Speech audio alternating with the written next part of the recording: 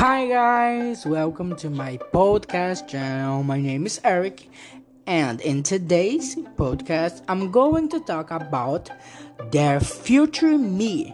Here I have three questions from you that I will answer. Are you ready? Because I am. Let's go. Wow, the first question is how you felt during the COVID 19 pandemic.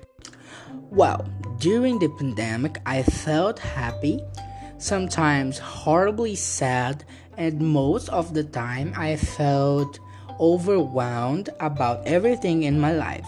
But I'm a survivor. Well, the second question is what you did during the COVID 19 pandemic. Good. During the pandemic, I did a lot of things and discovered things I love to do. I like growing vegetable gardens and decorative plants. I cooked many different things.